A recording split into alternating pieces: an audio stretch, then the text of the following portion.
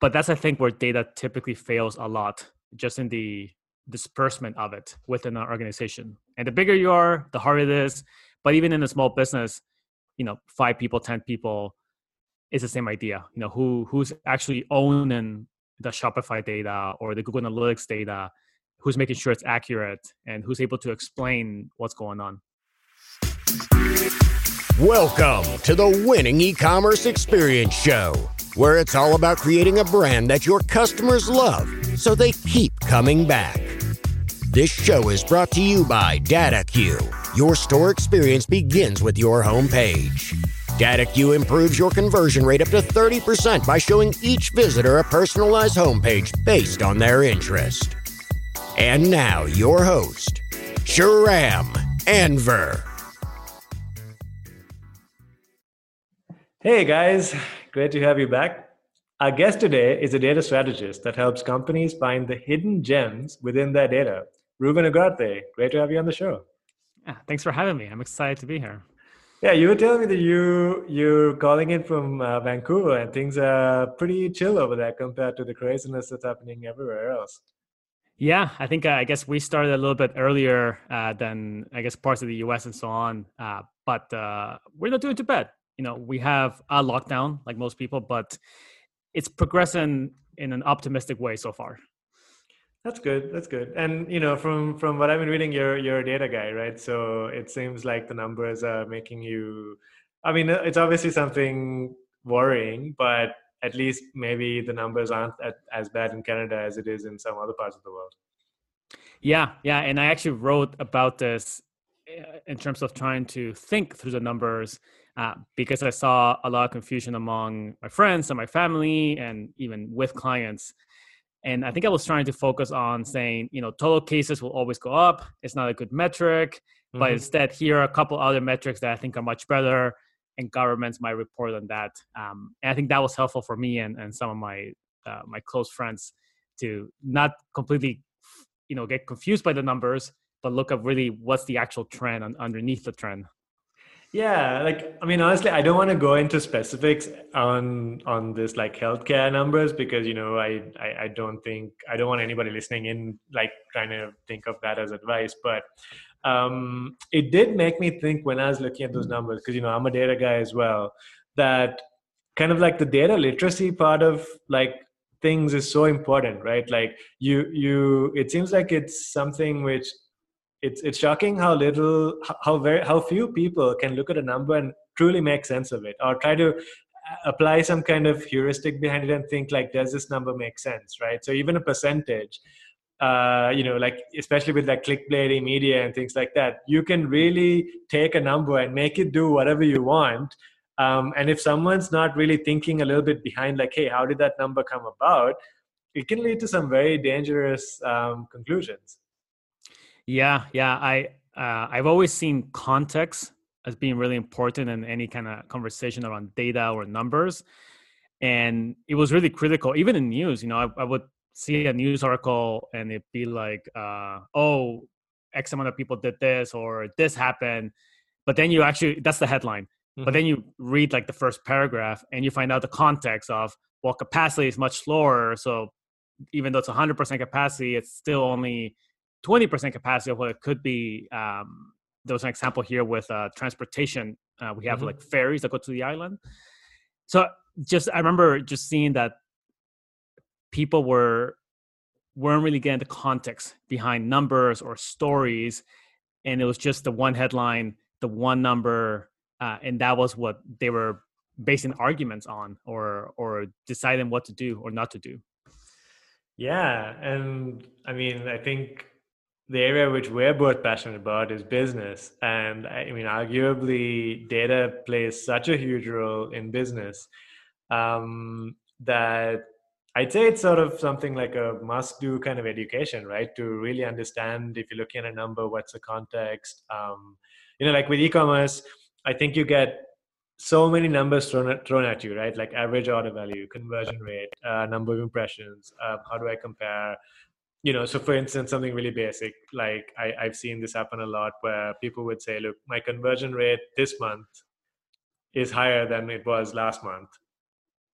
But that doesn't tell you much at all, because this month could have totally different things that's happening than last month. So maybe it's actually worse because everybody else is doing so much better this month versus last month. Have you, so like in your experience, like have you, like when you're talking to clients, is there sort of this sort of a bit of a reset that you find that you have to do, where you sort of say, hang on, actually let me just explain the context behind the numbers and it's not correct what you guys are doing? Or like how do you find this? Yeah. I used to think when I started doing this 5 years ago that it was a technical problem. Right. They weren't able to collect the data. They couldn't find the right tools or maybe the people to help them. And those are there uh, in some scale, but I actually really now think the biggest problem for companies is not that they can't collect the data they need or don't have access to it. Is they actually just don't know how to read it, Mm. and they don't know how to process it. And I work mostly with marketing teams, product teams, which means I'm working usually with non-technical folks. And the way we Mm-hmm. we would describe them as non-engineers. So they see numbers like what you mentioned, and it just either seems right or it doesn't seem right. But it's all very kind of blurry. It's kind of almost like a gut feeling on how to process numbers. And I find myself doing a lot of work with clients, simply trying to explain how to read numbers, what's the best way to go about it, what's the best way to choose KPIs, and just a lot of training in that area. So, what's the biggest mistake that you see people making in this? I know that's a very broad question, so Yeah. I can be a little bit more specific, but I'll just let you take it for now. Biggest mistake, I would say it comes down to the proper strategy. Mm-hmm. And companies will typically do, they'll choose tools. They know why they need data.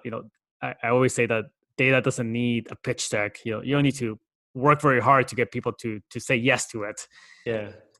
But they don't follow through, and they don't think about how it's actually going to be used in the day to day. Mm. So that means, some companies might have data science teams, which is great. Someone can own it. But if they don't, who's going to own it? Who's going to take care of it? Who's going to go out and explain it? Who's going to go and teach it? Who's going to go and train people? All those things about how the data will actually get used. And they're Mm-hmm. typically people problems. Just who's going to Mm. do this? Who's going to do something in an organization that's already busy? No one Mm-hmm. has spare time to just do all those things. But that's, I think, where data typically fails a lot, just in the disbursement of it within an organization. And the bigger you are, the harder it is.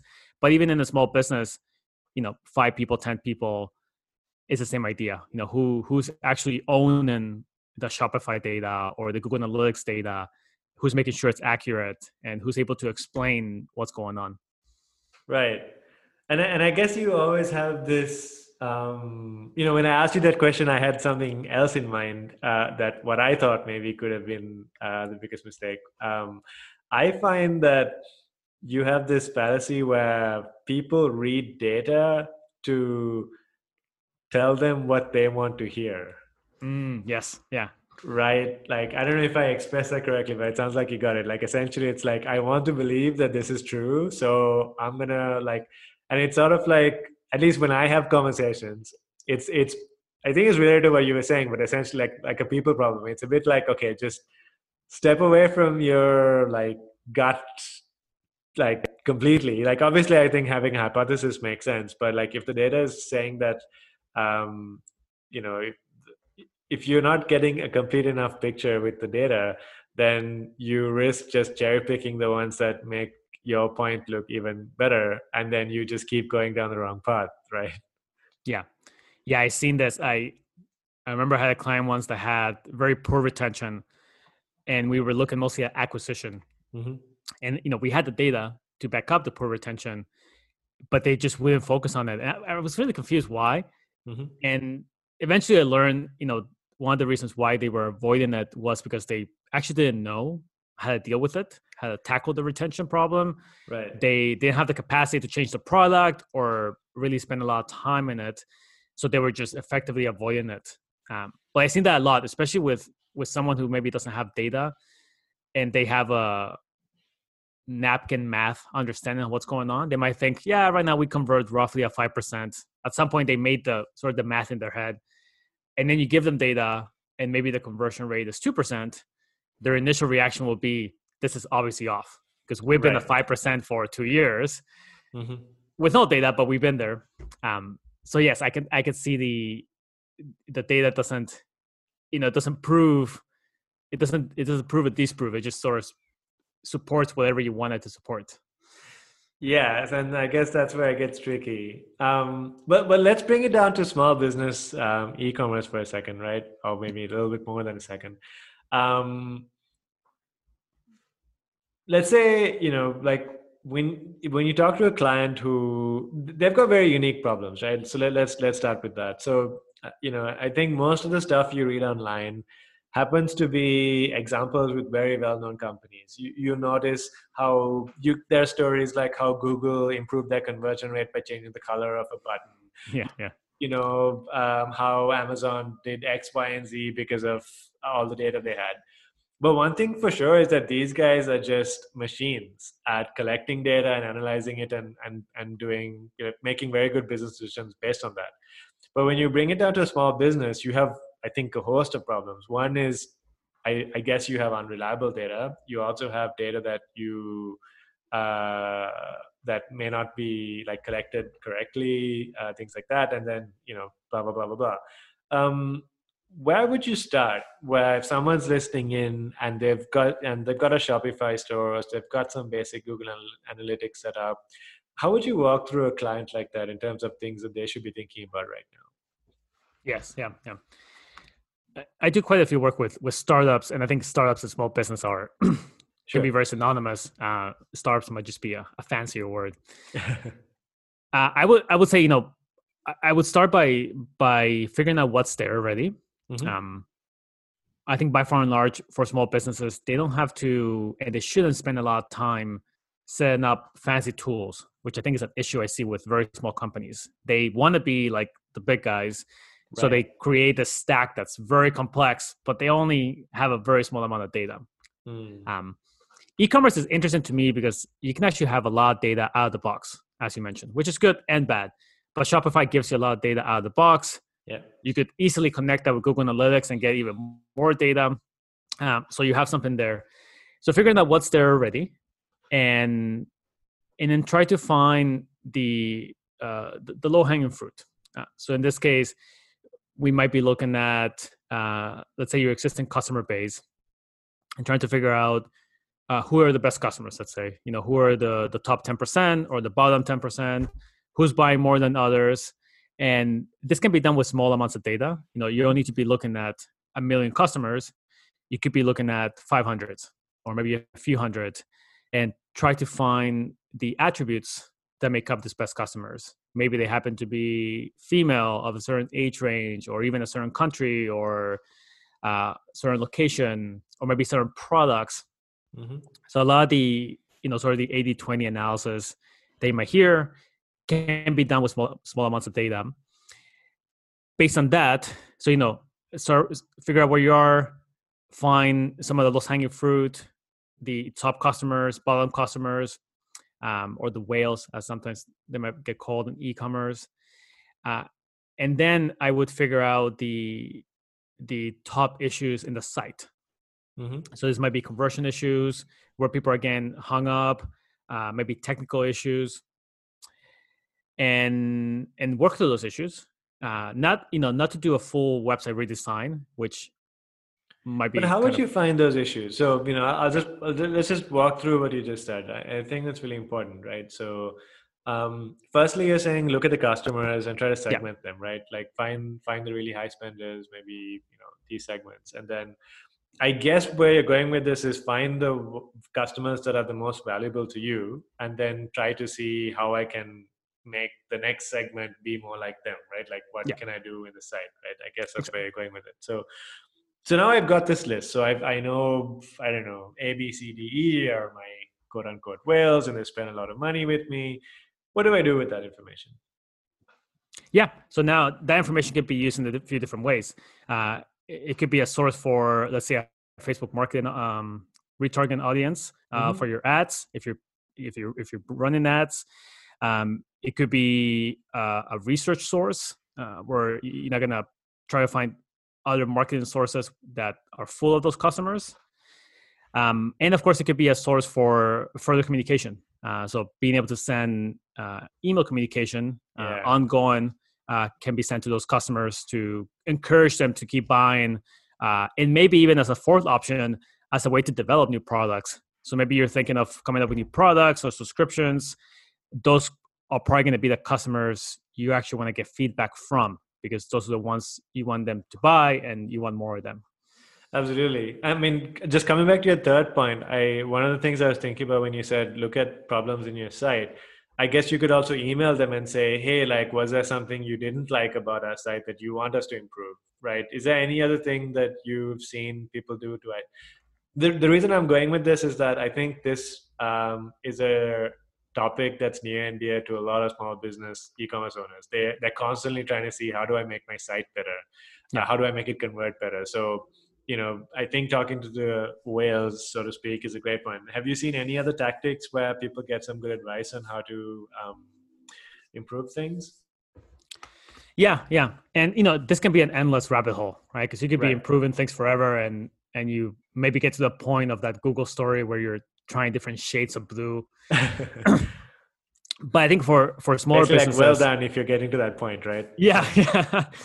That's you're at a different level. But really, I think and I have a few e-commerce clients. Yeah. Probably the most useful report that we have is really just a funnel, right? Mm-hmm. And we're able to see the drop off from step to step, from viewing the product to adding to cart and checking out and so on. And we're just working through where the biggest drop offs. Is it at the initial stages, from viewing the product to that, or is it maybe down the funnel when they're going to add the credit cards? And then working through some of the best practices, a secure site, a consistent experience, things like that. But we're still focused on the funnel itself, and that's what's guiding us. That's, right. I think, what the bulk of the issues are. Eventually, again, you can go and find more specific things on how you display products and how you provide social proof and things like that. But the funnel is where I've seen that most of my e-commerce clients focus. And again, this might come from Google Analytics or Shopify. But it just shows you how users are moving through that drop off, and then what things maybe you can insert, right? Maybe you have retargeting for people who drop off halfway through the funnel, or if you ever heard of like cart abandonment, this is roughly where they come in, right? Yeah, like I had another, like in a previous episode, I guess mentioned respect the funnel. And I think that was a good quote, because and just coming back to this, like if anyone listening in right now, if you've got an e-commerce store, that's a really great way to start, because it's, I guess with the funnel, it's something which you can show to anybody and they would get it. It's not some fancy report or anything like that. It's literally just telling you, like, do you segment the funnel, or do you are there any like major steps that like you define? So for instance, how do you think of the funnel? Like, is it like homepage, category page, product page? Is it that detailed, or is it like landing page to cart to, how do you structure it normally? Yeah. And I think segmenting is critical. You had an example earlier about the average conversion rate and going down from month to month. There's something, there's a phrase out there which I can't remember who said, to say, averages lie, but segments don't. So I think even a funnel as a whole can lie, because it's just the average of the entire site. Yeah.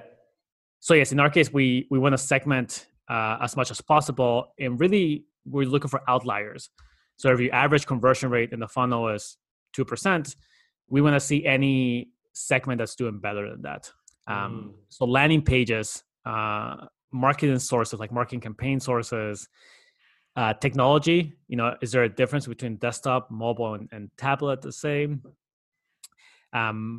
Geographic might be relevant depending on who you serve and where you go. Maybe product type, and so on. There's probably maybe about 5 or 6 major segments that we can start to look at, right, and try to figure out where can we focus, right? Let's say you you discover that your mobile conversion rate sucks compared to your desktop. Sure. That can be a bit tricky. That could be a major project to make sure your website is mobile friendly if it's not already. So we may actually leave that behind and realize that we can make some improvements to our landing page, which might be easier to do. So we're also trying to gauge what's the difficulty of tackling a problem and where can we make those big changes, So I've especially seen yeah. So I've seen people do this thing where, because what you're really getting at is some kind of scoring prioritization, right? So Yes. what you're essentially saying is that, hey, like go get your funnel, segment it, look for the outliers, and find. I mean, if it's 2%, which ones are 0.1% and which ones are 4%, right? Like where are the crazy ones? Um, and so I've seen people do this thing where they see this data and then they list all kinds of projects that they can do, like for instance, make the mobile thing friendly, and then they score it based on like business value and like how difficult it is to do. Is that why you're getting at here? Yeah, exactly. Yeah. You might have seen frameworks like ICE, I think impact, confidence, and uh, difficulty, how difficult it is. Mm-hmm. But it's just effectively a way to prioritize. Yeah, to prioritize how difficult is this change? Are we talking Mm-hmm. about a copy change or a complete redesign? Uh, what kind of impact could we really get? There's only so much you can improve certain aspects. So if you look at benchmarks, or sort of the best benchmarks in the industry, how much high could you be compared to where you are, and then from there be able to prioritize. What's tricky about this, this is effectively where A/B testing comes in and having a experimentation framework. I find most businesses of all sizes can run A/B tests. It's getting easier than ever to run A/B tests, but they really struggle with this prioritization aspect of things, and they sort of do it based on what they think Is what's might important. work, but it's all kind of very anecdote driven. Right. And one of the things I guess is important when you're doing this prioritization is that you don't do it alone, right? Like you get your team together, because your marketing guy, like everybody has their own biases. So if Yeah. you're like, I find, for instance, personally, I have this problem. So I'm the CTO of DataCube. So whenever I look at sort of like, 'cause we do very similar things, we're always trying to see how to improve the product. And I find that I'm constantly looking at technical ways to solve it, because that's where I approach it. Whereas my co-founder has a different bias. So I find like when I do this prioritization exercise, it's much better for me to sit with her and do it together, where then the score is like a little bit of a negotiation. It takes time, Yeah. but at least, and the other thing which I find is really useful with that is that you get a much better buy-in to do it, because it doesn't matter how great your idea is, that if people don't believe that it's important, then it doesn't get done, right? Yeah, exactly. And you could, as a small team, you could start simple. You could just get everyone to rank each idea on a score of 1 to 10 on how impactful they think they'll be and how long they'll take and so on. And then you average out the score and you find the ones that on average the team seems to decide as much as possible. That adds some democracy to the process. Mm-hmm. Now, I think at some companies, or even most companies, the CEO will still have sort of like a final say on what actually gets to run, but at least you can get a sense of what the engineering team person or team feels like, or what the marketing person feels like, and then from there come up with your your next 2 or 3 ideas that you want to work on. Yeah, and hopefully you find something which you didn't consider, or like I was reading something. I don't even know if this is true, but it makes sense that it's true. Apparently, Amazon's one-click checkout idea came from an engineer. It wasn't from Jeff Bezos, and that's like arguably made them a ton of money. So yeah, I think. I guess it comes down to the organization on how democratic you want to be, because the more democratic you are, where you fan out everything, the process does get a lot slower. So I guess you want to find that right balance. And I guess it doesn't help that everyone's sort of at home right now. So, as many people as you can get on a Zoom call, I guess. Yeah, exactly. Yeah. So before we move on to like, I really, really want to get into A/B testing and things like statistical significance. But one topic which I think is sort of isn't really addressed very much is that you have this huge segment of businesses that literally like have no data, who have just started, or they've been in business for a while, but something like, I think like Shopify has, I think, over 1 million websites, but I bet a fair chunk of them, especially now with a 90-day free trial, have just started. Um, so then everything which we've just talked about doesn't really help, right? Because they don't have orders, they don't have. Would you say in this instance where you don't have quote unquote enough data, that you shouldn't look at data at all and you should just go with your gut and then test how it goes? Like, what would you advise someone in that situation? It really becomes about the customer. So Paul Graham from Y Combinator had a great essay for software companies, but really applies in this case, about doing things that don't scale. Mm-hmm. And I find for startups or small businesses who are just getting started, what that means when it comes to data is you probably do not have a funnel, right? If your funnel only has 10 people and you can see that 5 of them drop in step 5, maybe that's a problem, maybe not. Like the numbers are still too low to really make strong decisions on it. But what you can do is look at the individual users. So in this case, you're really becoming very familiar with John Smith. And where did John Smith come from? How did John Smith hear about your site? What products did he or she buy? Is there, are they using those products? Are they happy with them? That kind of thing. And what's great is at this stage, you can actually be very familiar with, your first 100 customers, maybe your first few hundred customers. Like, yeah, you can actually know who they are and have a pretty clear picture about that person. Yeah.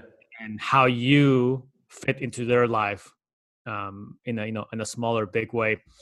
And eventually you will not be able to do this, right? You'll have thousands of customers and you cannot keep track of individuals. But now you can.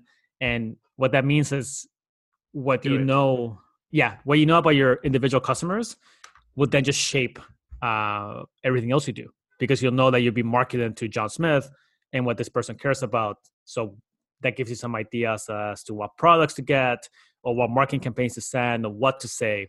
And I think that's really beneficial, but it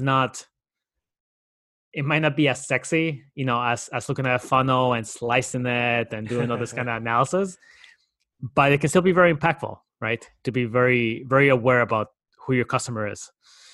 No, I think that the reason I want to get into this topic is because I find that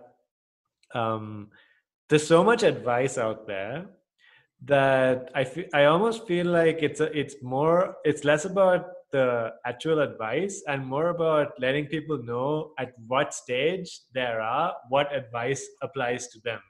Yeah. Because I see this, I mean, I'm a member of quite a few e-commerce groups, and a very common question I see is, hey guys, I ran a Facebook ad campaign. I got, 1,000 views, 2,000 views, and nobody bought anything. Can somebody help me? Like, well, what do I have to do?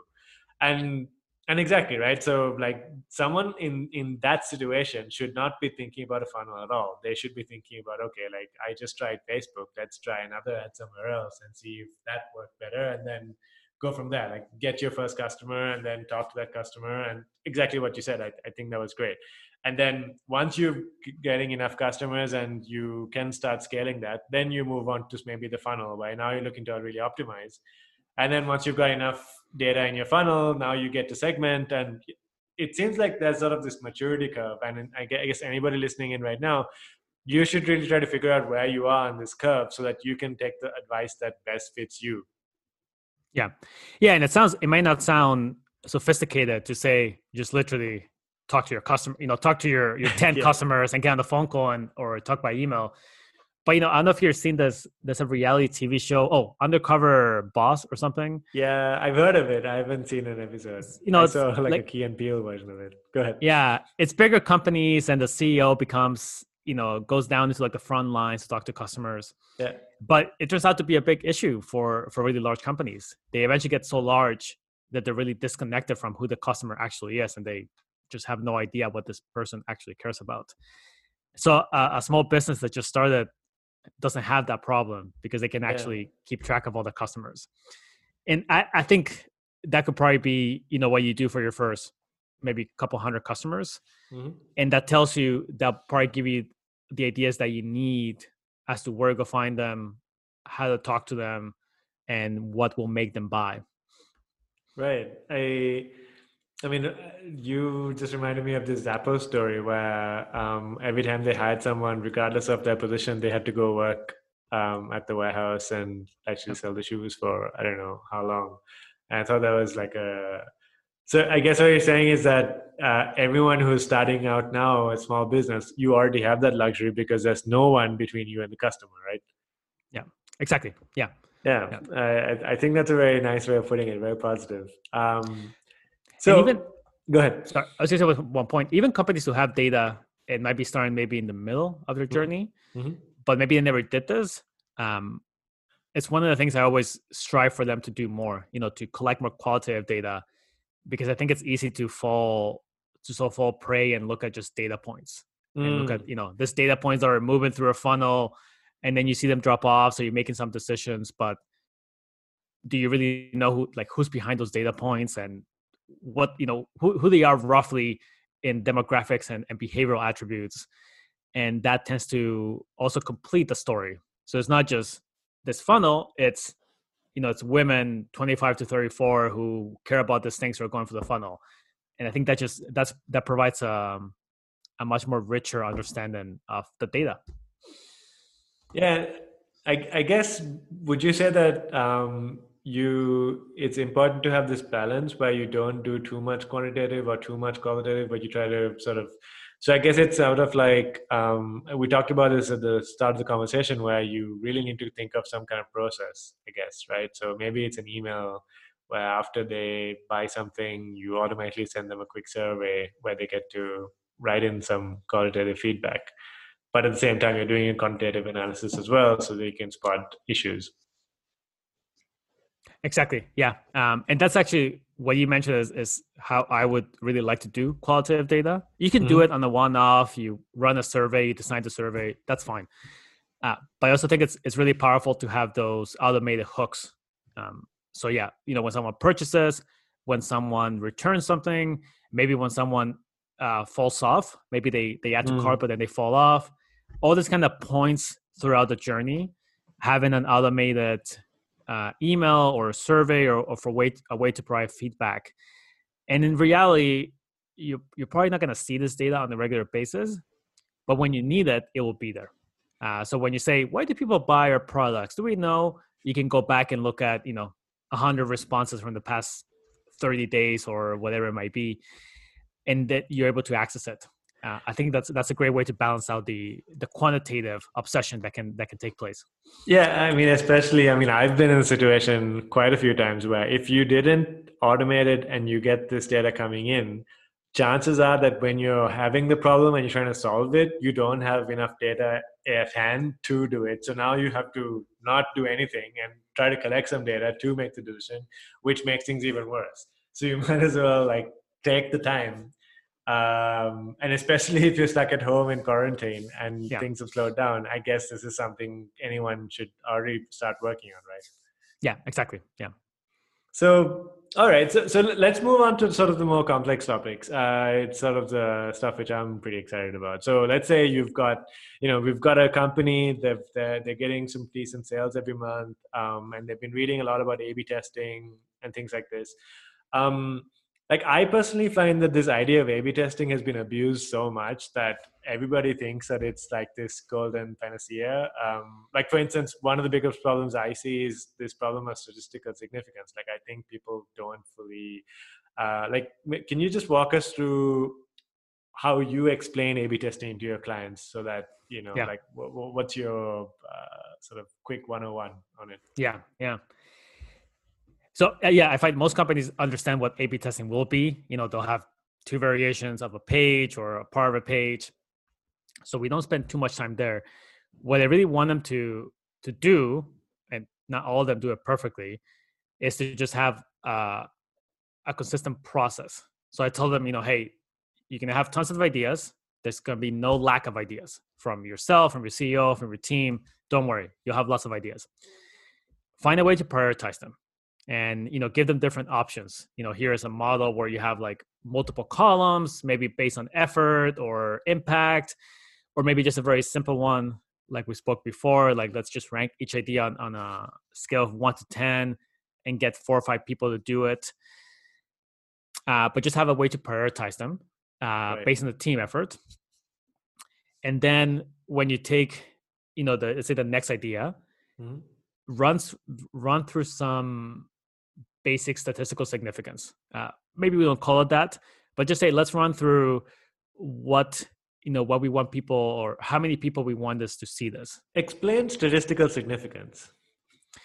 Statistical significance really just means that a change that was seen, let's say a landing page that performed better, the improvement, let's say landing page A, the original, the control as it gets called, converts at 10%. And then landing page B converts at 15%. That difference, between 10 and 5 is where the significance comes from. So in simple terms, the larger the change. So if landing page B converted at, 45%, it's a big change. You would need less people to be able to be significant. But the smaller the change, the more people you need. So then there's calculators online, and A/B testing tools will do this for you. It just gives you a number, up to 100%. And in the industry, anything about 95 tends to be good. So if if Optimizely or WVO tells you that your landing page B converted at a 95% significance, it's roughly telling you that the change that they saw and the number of people that saw it is significant, and it's not just random. Because a lot of times you can just run something and be random because of random cases, the time of day, the day of the week, and so on. But it's not random. That's what statistical significance is trying to help you understand, that this was deliberate and it's something that would hold in theory. That's at least what the math is trying to tell us.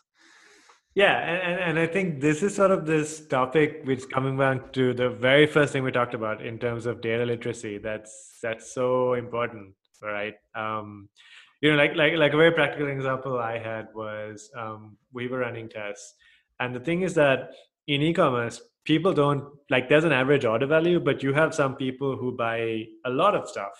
Yeah. So if I had an experiment where, I think in this particular example, there was a guy from a hotel who made this monstrous order, right? So you're running an A/B test, and on B, this person from the hotel comes in and buys stuff which is at least 50x the average amount. So now suddenly, no matter what A does, B is just always amazing.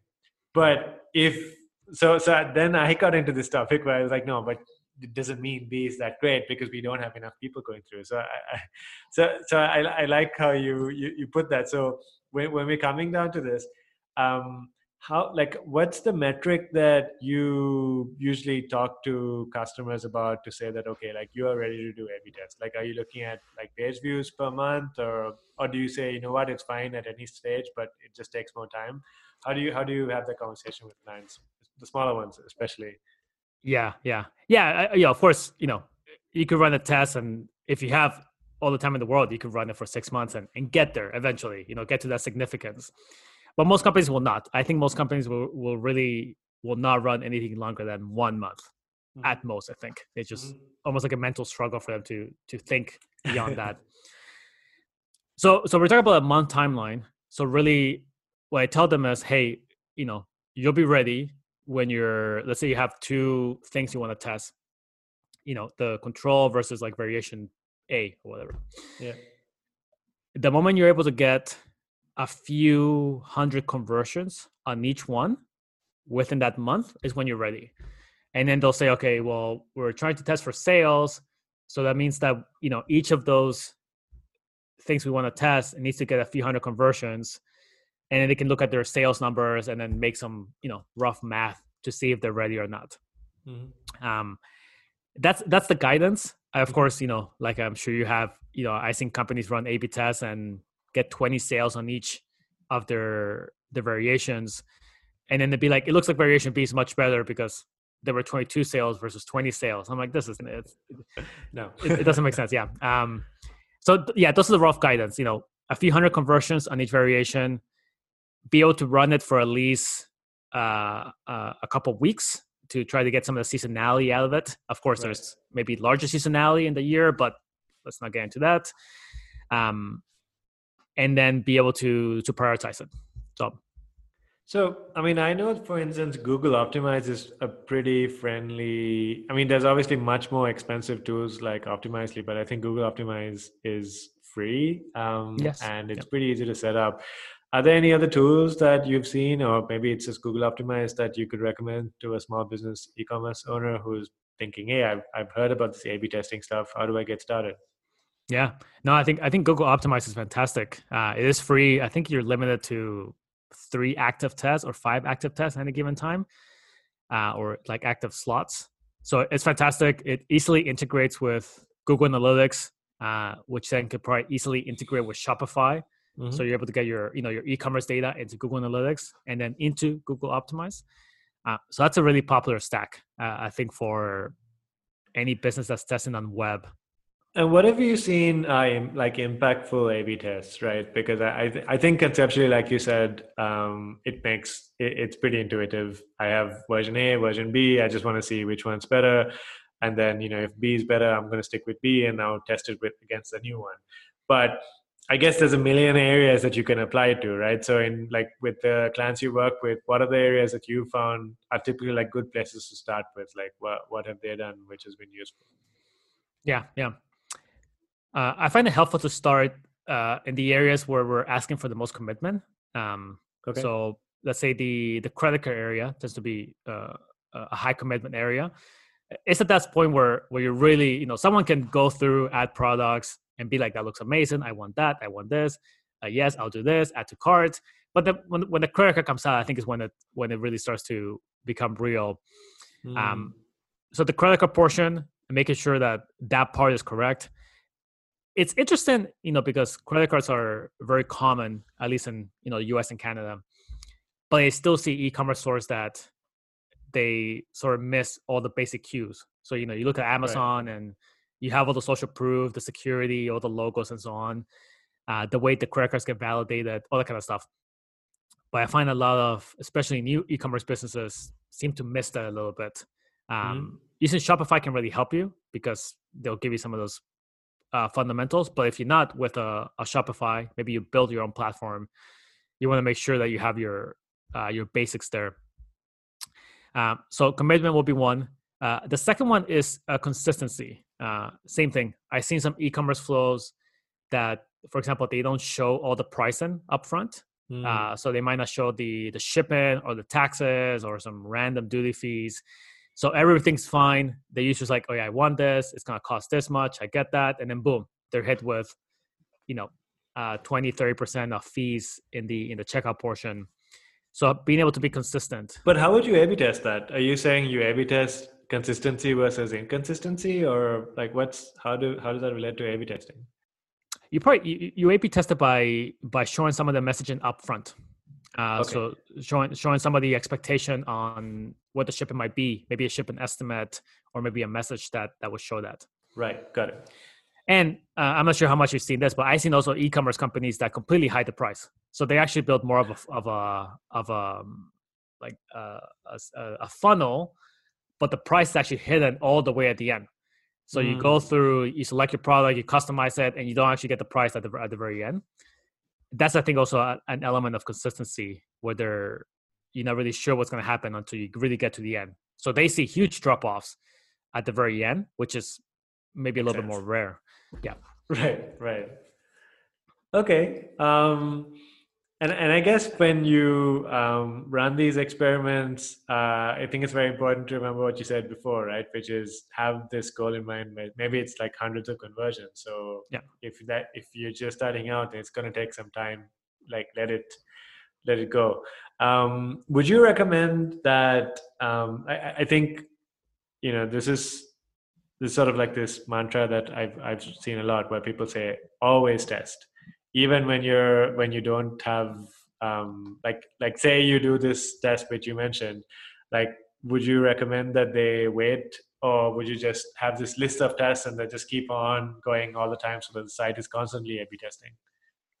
So, yeah, that's tough. I think you can end up being swung, especially if you don't have as much traffic. What you'll probably realize is then you need to make bigger tests, right? So the test of the color button makes no sense. So you have to test the entire landing page redesign to sort of make it worth it for your one test a month. Let's say if that's what you're limited to. I don't know. I don't know if I agree to always be testing. I think it can be a distraction. Because I think we might end up in a similar example of what you mentioned before, where that user is running Facebook traffic left and right, but getting no sales, and maybe he or she is testing landing page or so on, but what they really need is just to talk to their customers. They like literally have no idea who the customer is, so they're really trying to go through the hardest route, like through the anonymized data point, let the software figure out who the customer is. So I think that there's an element of balance there, of always be running tests. Yeah. Sure. And I guess the other point to make here is that there is a level where you do have to trust your gut, right? Because if you did your homework and you know your customers, it could be that the data that you've collected is not enough to tell you that, like, there's no need to panic. Like, maybe the conversions aren't coming because of some other reason. So you can test it, but doesn't mean that, like, say you see a very low conversion rate, that suddenly like your whole business is wrong. Yeah, exactly. Yeah. And it's tough to say, but for some businesses with actual seasonality, you might actually not see that seasonality until you actually go through a season. So you might happen to be in a summer, which might be low season for you, but you don't know that because it's your first summer. So you're running your head against the wall and you're just not making progress. For my business, a low season for me in consulting is typically like August. Most people are gone for vacation with their kids. It's a very slow time. And I remember the first 2-3 years of my business, I really like bumped my head against the wall. I'd be like, it's August. It's not going to be slow. Like, it doesn't matter what. Like, I'm going to call people. It doesn't matter where they are. Right. And then by the 4th and 5th year, I'm like, it's August. I'll take time off. Because it's perfect. Because why am I trying to reach people that are not in the office? So I think there's an element of that you won't know the seasonality until you actually go see it. So yes, you don't want to be trying to run the numbers on something that's just out of your control. Yeah, and I guess that's why these kind of conversations to people listening in can be so confusing, right? Because essentially you're saying trust the data, but don't trust it too much. yeah. And honestly, I think it's very hard to give anybody like a clear answer on this. And I really think it comes back to your point about what Paul Graham said. The better you know your customer, the more you know whether the data looks right or not. Like, I think if you don't know your customer at all, then you are far more likely to be misled by data. Would you agree? Yes. Yeah. And, one of the things I tell clients is don't assume that, gut feeling is bad, data is good. Like this like black and white spectrum that we live in. I think the spectrum is much more gray, right? Yeah. I think good data and having good data will actually help inform your gut feeling and what feels right. And then maybe sometimes you'll be wrong and then the data will correct it. They'll tell you, oh, you were wrong. And it just get better at decision making with data. Just like we have qualitative data, to sort of balance out the quantitative. So there's no, it's not about just being 100% data driven, no qualitative, no gut feeling, no anecdotes. It's more about having that balance and supporting you. Yeah. What are the so we talked quite a bit about performance and using data to improve certain objectives, but another area that I think is very interesting, especially now with COVID, is this idea of using data for product discovery or basically improving your product portfolio, right? Yeah. I was reading through your blog and you mentioned things like how Netflix came up with House of Cards because they found that Kevin Spacey was really famous and political stuff was useful. Yeah. And I was thinking how that could be related to COVID, because what we've seen, at least with this current situation, I'm not sure how long it's going to last, but it's really shifted demand to a few industries, and these guys are having record sales. Like it's even higher than, like it's like a Cyber Monday every week if you're doing Yeah. groceries or home equipment. And then you've got like other industries on the other end of the scale, like travel, where it's like almost zero. So I guess it's a good time for somebody in the middle to try to look at that data to see, like, hey, like how much has demand for my product shifted, and could I be doing new products from the data I've collected, or could I be readjusting messaging on my existing products to fit what people are thinking about right now. Have you seen anything like that with your clients? And like, how would you like? What would you say to that? To talk someone through someone who's thinking about this. Yeah, yeah. I think that it's a great question because it ties some of the things we have talked about. So we have our customers, right? And we sort of know who our customers are, and we want to know who they are. Mm-hmm. And we can then tie that to the more global trends that we're seeing. I had a customer who they work with gyms in Dubai and Hong Kong, and of course gyms are closed. Mm-hmm. Dubai is on a lockdown, so they're actually moving to online, as a lot of gyms are. So they took their customers and they took the trend of there's way more people willing to take online gym classes, which wasn't very common really before, not live in the same way. And they're able to now create a product or a service around that. So I think it's the same thing. You know, you have Awesome. you have your customers, and you might be saying, uh, based on those customers, how are they changing? Let's Mm-hmm. say we could probably assume some things. You know, we could assume they're going to be spending more time on social media, or they're going to be spending more time at home, at least now, or they have more disposable income because their expenses went down on, Right. eating out and all the stuff, and they just want to get entertainment while they're stuck at home. So be able to tie your customers to the global trends, I think, is where some of the interesting opportunities can come for new product creation, uh, for now and the next 6 or 12 months, as we see some of these trends become more standard. Yeah, and I think the bigger companies have been doing this all the time, even pre-COVID. So it's not like this is something which you need to be thinking about only because of the current situation. I guess it's become more urgent, but it's not like picking up these skills is going to be thrown away right after we're entering another normal. Yeah, exactly. And it become really interesting when you really think about it, right? You think, how many more people are going to be delivering stuff, whether for Uber Eats or Skip the Dishes or Amazon or Walmart. So if you have any products that could fit that demographic, Mhm. delivery drivers, that's probably pretty good. You're about to see a bump in that. Or maybe people work in warehouses, or anything to do with online content, video, audio, social media, of course, will continue to grow. So it's all these trends, that might seem small, but depending on your industry, could be pretty big. Online gyms, all that kind of stuff. So, Yeah, I guess it's time to get that creative juices flowing, and um, I mean, honestly, like it's a tragedy right now. What's going on from the health perspective? But one of the things I'm seeing is people really coming together and being really creative and yeah. really trying to fight this sort of darkness, if you will, with really good ideas, and that's one of the, at least the heartwarming things which I'm seeing right now, especially in the business community with small business. And I guess if for everyone listening in, this has been some really solid advice from you, Ruben. Thank you so much. How would you like, maybe just to wrap this up, like what are sort of the key takeaways for you for small business e-commerce owner listening in, of what they should be thinking about and doing right now? Yeah. Yeah. A lot of themes that we talked about, I think, focus on the customer.